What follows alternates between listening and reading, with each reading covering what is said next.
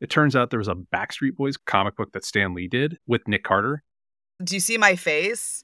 Yeah. Backstreet's back, all right? Right? All you people, can't you see, can't you see? Yay.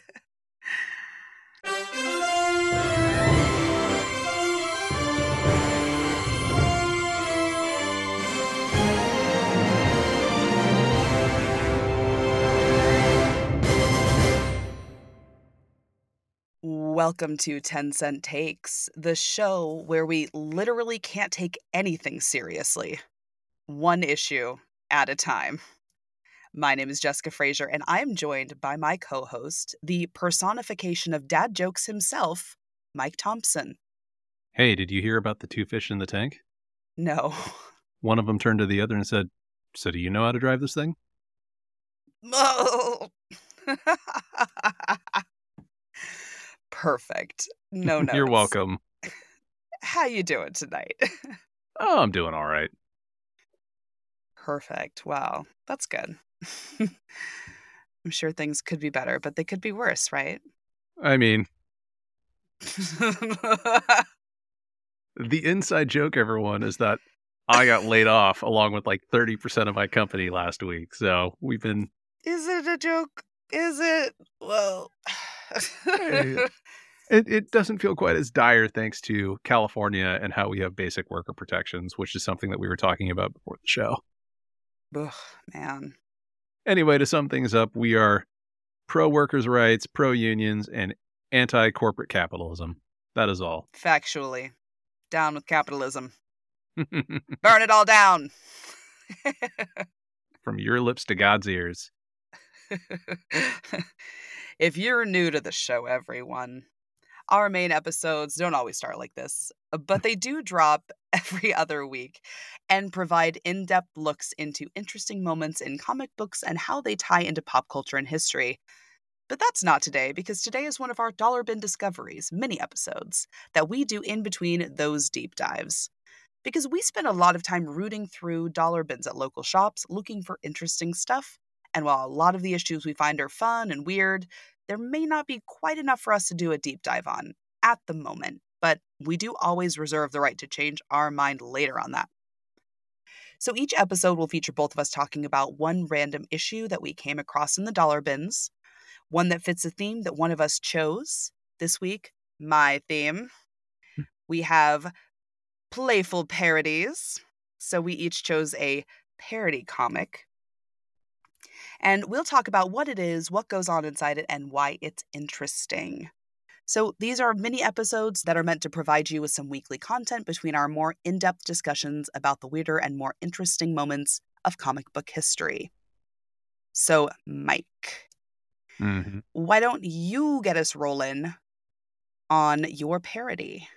I am coming to the show today with The Adventures of Rick Raygun and Quasi-No-Dos, #1. I came across this in a thrift store in Sebastopol. It was published in September of 1986 by Stop Dragon Comics. Stop Dragon was an indie imprint in Paducah, Kentucky that managed to put out 5 issues of the series in a one-shot of something called Talons with a Z before they shut down. It looks like they were another victim of the black and white indie imprint implosion of the late 80s. It was created, written, and drawn by Rudy Holmes, edited by Jeff Dunkerson, and shaded by Sharon Holmes, Jeff Dunkerson, and Rudy Holmes. So I want you to look at the cover for this, and you can see why I chose this as a parody. Oh, that's very funny. So it says Rick Raygun and Quasi-No-Dos, and it is a man standing in the center. He has very large muscles. He's wearing kind of your classic space suit, and he's got a helmet, and there's like a little Martian next to him, very cartoony Martian that could be a rabbit looking Martian. Yeah. And behind him are the kind of tunnel rings from Looney Tunes. Yeah, right? Like, so you look at this and you're like, oh, okay, so this is going to be like kind of campy and funny. Like, No-Dos is the little green sidekick. He looks kind of like a blend of the Noid from 80s Domino pizza ads and then like the Grinch. Like, that's about the best way I Totally. can describe him. Yeah. Yeah, I agree. Yeah. Like I said, this is a black and white comic about ion cops, Rick Raygun and his partner, Quasimodos. The intro tells us that they patrol a group of backwater planets known as the Hamstone Belt in their Class 3D police cruiser. Okay? So Yeah, it's setting it up and perfect. it feels very silly. We then see Quasi and Rick are just finishing some repairs to the ship when they intercept a scrambled transmission from someone saying that they have apprehended the target, but they need help. But Rick basically says we can't do anything about that right now because we don't know who's sending that out. And I've also just picked up a distress call about a downed police cruiser on the planet Manhattan 7. They rush to the planet and touch down in what should be the busiest part of the city, only to find it a total ghost town. Rick wonders where everyone is, and Quasi goes, maybe it's bath night. They walk into a casino. Yeah. They walk into a casino and they find it full of dead bodies, the aftermath of what looks like a laser battle. The two space cops find a woman who seems to be kind of on something. She's babbling nonsense and then passes out. They continue scouting around. They find a number of dead bodies in the alley behind the building, including an ion cop, 2 local policemen, and a couple of random crooks. The ensuing investigation reveals the wounds all match the standard issue weapon for ion cops, but there's still another ion cop missing. Quasi is like, oh, so this ion cop killed the crooks, accidentally shot the local cops, and then killed himself. And Rick has to go, no, this is way worse. He's like, it's weird because it looks like someone was smuggling artifacts and then something bad happened. But there is still a missing ion cop, and they now need to find his partner. So Rick and Quasi find a crowd milling around a skyscraper, with the local cops saying that they have an ion patrolman trapped on the top floor of the building after murdering 2 local cops. Oh, and he has a hostage.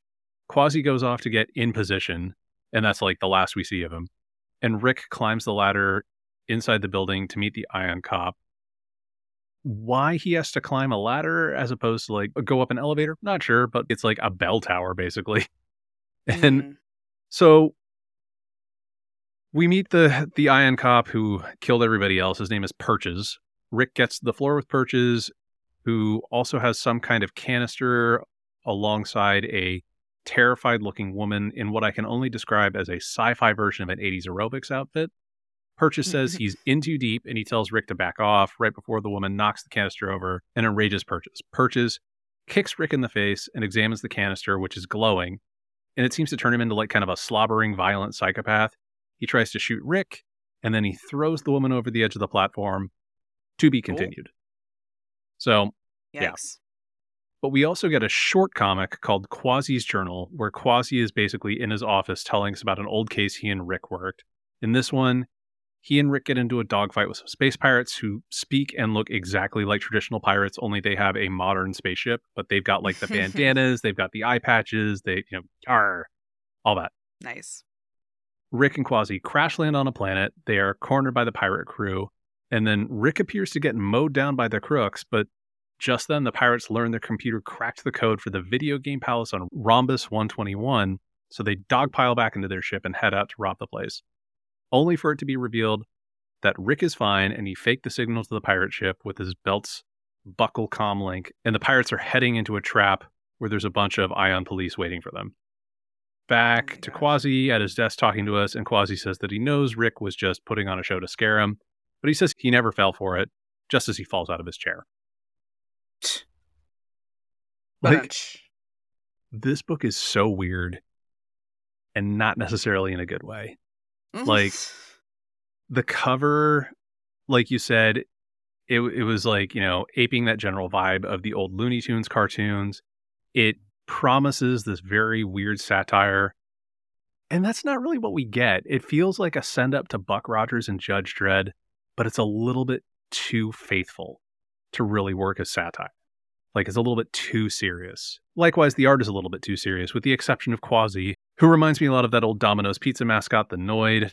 Like, everything else in the story feels like a very earnest, albeit kind of amateur sci-fi story. And while the backup feels a little bit more cartoony and silly, none of it really quite works. Like, the whole book comes across as something that was made by very enthusiastic amateurs, and it definitely suffers because I don't think they'd really honed in on what they wanted the book to be. So it's like it's an attempt at parody, but I'm going to say it's not really a successful one. Okay. That's But again, fair. yeah, like, again, dollar bin comics, it's always You a can't win gamble. them all. Yeah. What about you, though? Well, this week I chose a really fun one. This is Marvel's Power Pachyderms. I feel like I've heard of this. I feel like I've seen this cover. I can almost envision it in my mind's eye. I'm actually going to send you the cover, and I'm going to send you the cover that it is based on. Okay. Oh, yeah, okay. Yes, I have seen this. Yeah, so this is very much an homage to the original X-Men comic with the X-Men attacking Magneto in his field, and they're all trying to bludgeon it while he's protected. So in this one, let's see, they're all like anthropomorphized elephants. Yes. Okay. So we have one who's supposed to be Cyclops. He's wearing kind of reddish sunglasses and he's shooting a force blast out of his trunk. We have another one who is supposed to be Elektra, very clearly. Like Mm-hmm. it's basically like the Elektra outfit with some elephant anatomy kind of slotted onto the end. And then we've got a samurai elephant in the foreground who has katanas for tusks, and he's also holding a katana. And then there's another one in the background who I'm guessing is supposed to be like Colossus, but because he's got Mm-hmm. that like organic steel with like, the Yeah. lines of plates on his arm. But then on top of that, he has a medieval sword that he's swinging. And Magneto himself looks like a band leader. Like he's got like music notes where his horns are supposed to be. He's got like the epaulets of a band leader and kind of like the military style jacket, but with the cape. And then it says, warning, any similarity between this book and The X-Men is probably just a cheap commercial ploy. So, all right. I see what you're going for. I'm smelling what you're selling. Yo. Yeah, right. So I picked this up at a graphic novel store in Portland, Oregon. I think that was kind of a couple years ago. Okay. They were in their random comic boxes that they had in there. Mhm. I was so excited to find this, and I was immediately intrigued. So this was published by Marvel in September of 1989, Okay. was written by Roger Stern, penciled by Adam Blaustein, Okay. inked by John D'Agostino, lettered by Janice Chang, colored by Bob Sharon. Assistant editor was David Wool, editor was Howard Mackey, and editor-in-chief was Tommy DeFalco, making an appearance. I was going to say So frequent cameo guest star Tom DeFalco. frequent, frequent. So the story starts with a circus and a villain. So a Okay. train of circus performers and animals were heading out of town right when a legit mustache twirling baddie was causing an explosion at the local nuclear reactor. And just one of the cars, of course, just one of the cars popped off, like goes through the Mm-hmm. nuclear reaction, gets Okay. back onto the train. Yeah, of course, like very much. And so four baby elephants were hit by the radiation and it changed them forever. So they grew up in separate situations. Electrolux, the only female member of the group, worked in a restaurant after a Greek family took her in. Mm-hmm. Mammoth went east to find enlightenment and went on like an eat, pray, love type journey. Trunklops ended up in an orphanage and then subsequently ended up with a trunk beam that he needs to use a ruby quartz plug in order to contain. Hmm. Just need that to sink in for a Like sec. poor Cyclops can never catch a break in any of his multiverse Never. incarnations, I swear. Nope. And finally, there is Rumbo, who was kind of an adult the entire time, even though he was a kid technically. This guy basically went to the seediest parts of town and was like into smoking and drinking and like fighting Okay. his way up until one day he's tricked, waking up with retractable sword tusks. Hmm. after this point, Rumbo goes to find his own way in the world, climbing a mountain only to find 4 stooges, very much looking like the Three Stooges, but an extra, standing in red robes, with readers getting the backstory that these nincompoops have been posing as spiritual enlightened masters in kung fu, which seems to be quite the racket for them. Hmm. So, Electrolux also happens to show up coincidentally, and the two are reunited.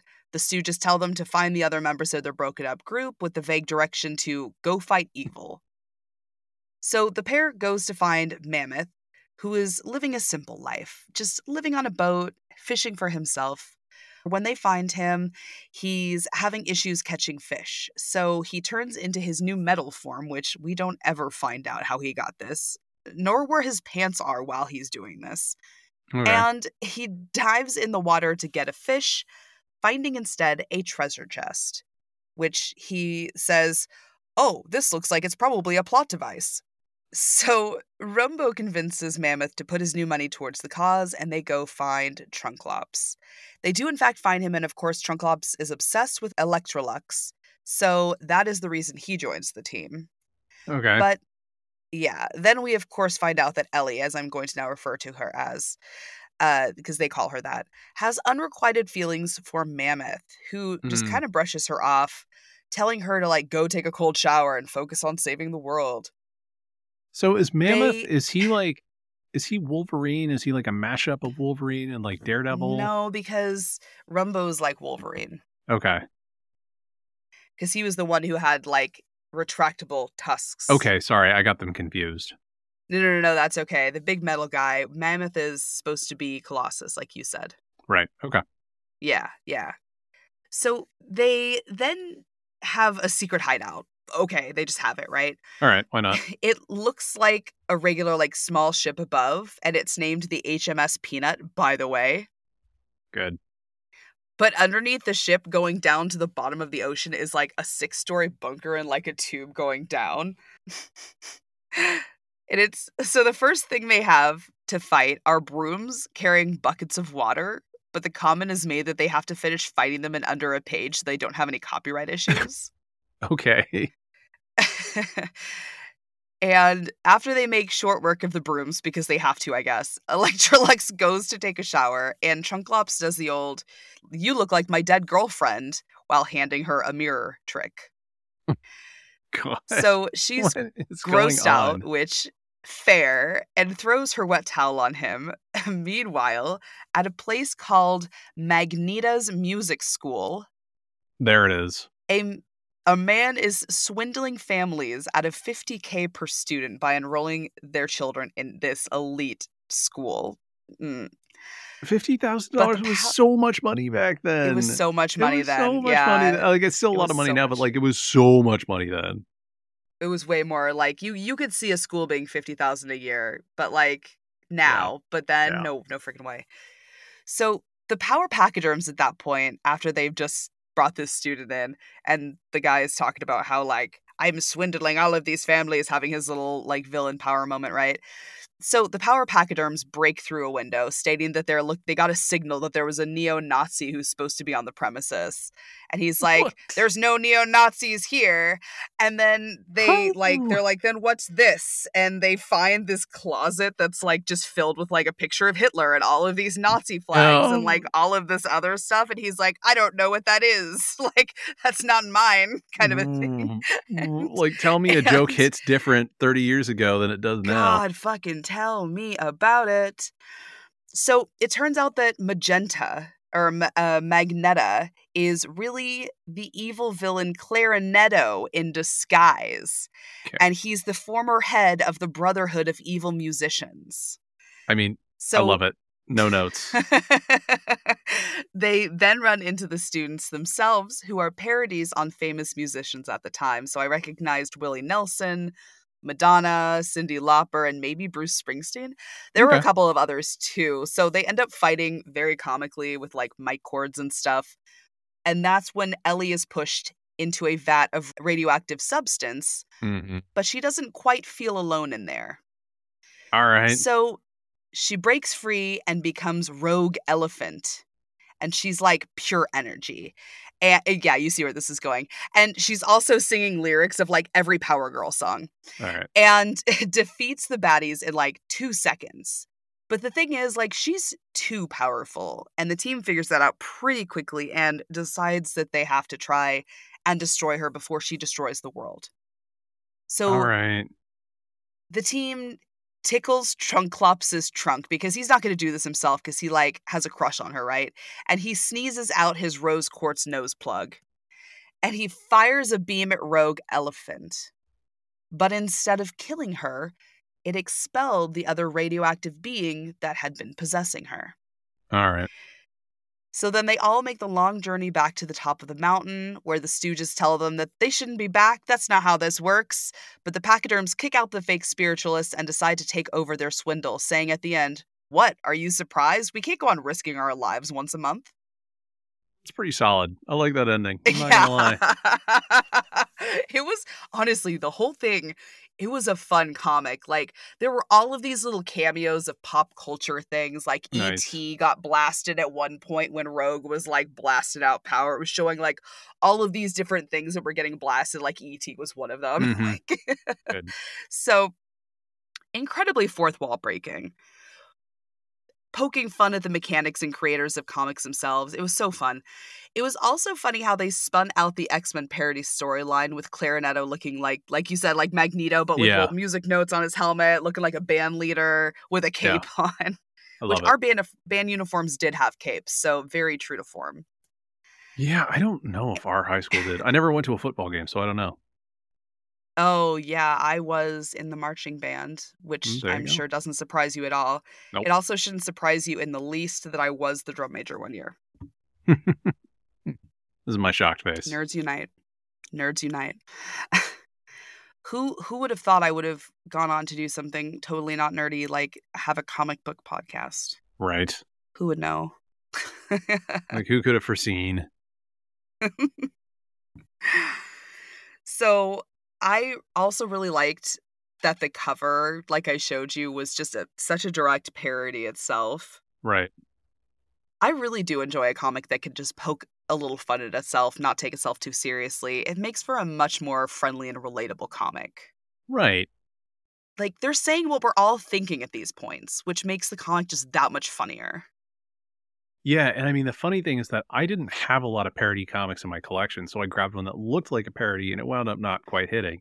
I'm really jealous that you got to read something this fun, because I've been sitting here cackling the whole time while you've been narrating it. It was so funny. I'll let you borrow this one. It's a really good one. All right, solid. And honestly, there were so many times that I just, like, legit laughed out loud. Like, for example, they do a full page spread to show the underboat layer. Mm-hmm. And there's this little blurb on the side that says, "Clip and save for future reference." And then in parentheses it says, "and ruin the value of your comic for all time." I love it, because so many comics were doing that back then. They were like, oh yeah, cut out these Right. figures on, like, use these paper dolls on the back cover, and you're like, no. Right. Don't do that. No. No. My inner speculator just weeps. I know, exactly. So there were more little things like that that made me giggle. Definitely a fun time. There's also a note on the comic from the store that I got it from, that the guy who curated it had put on there, that the concept was originally planned as adult thermonuclear samurai elephants, Okay. which also would have been really funny. So, you know, Yeah. I love me some Timent parodies. Yeah. So yeah, great find, and I'm definitely happy to have this one in my collection and have the ability to let you borrow it. Yeah. No, this sounds great, man. Yeah. Well, but that about wraps up our episode for this week. So we will see you next week for another deep dive. The week after that, we will go ahead and see you for another Dala Dala Bin discovery. But until then, we'll see you in the stacks. Thanks for listening to 10 Cent Takes. Accessibility is important to us, so text transcriptions of each of our published episodes can be found on our website. This episode was hosted by Jessica Frazier and Mike Thompson, written by Jessica Frazier and edited by Mike Thompson. Our intro theme was written and performed by Jared Emerson Johnson of Bay Area Sound.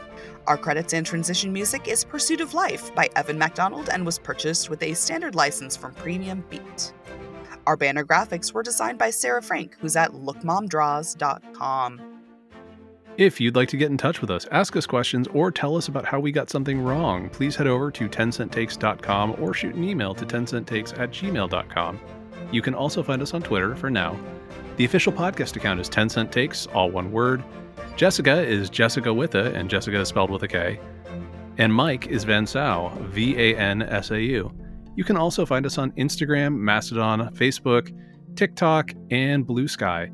A full list of our socials will be listed in the show notes.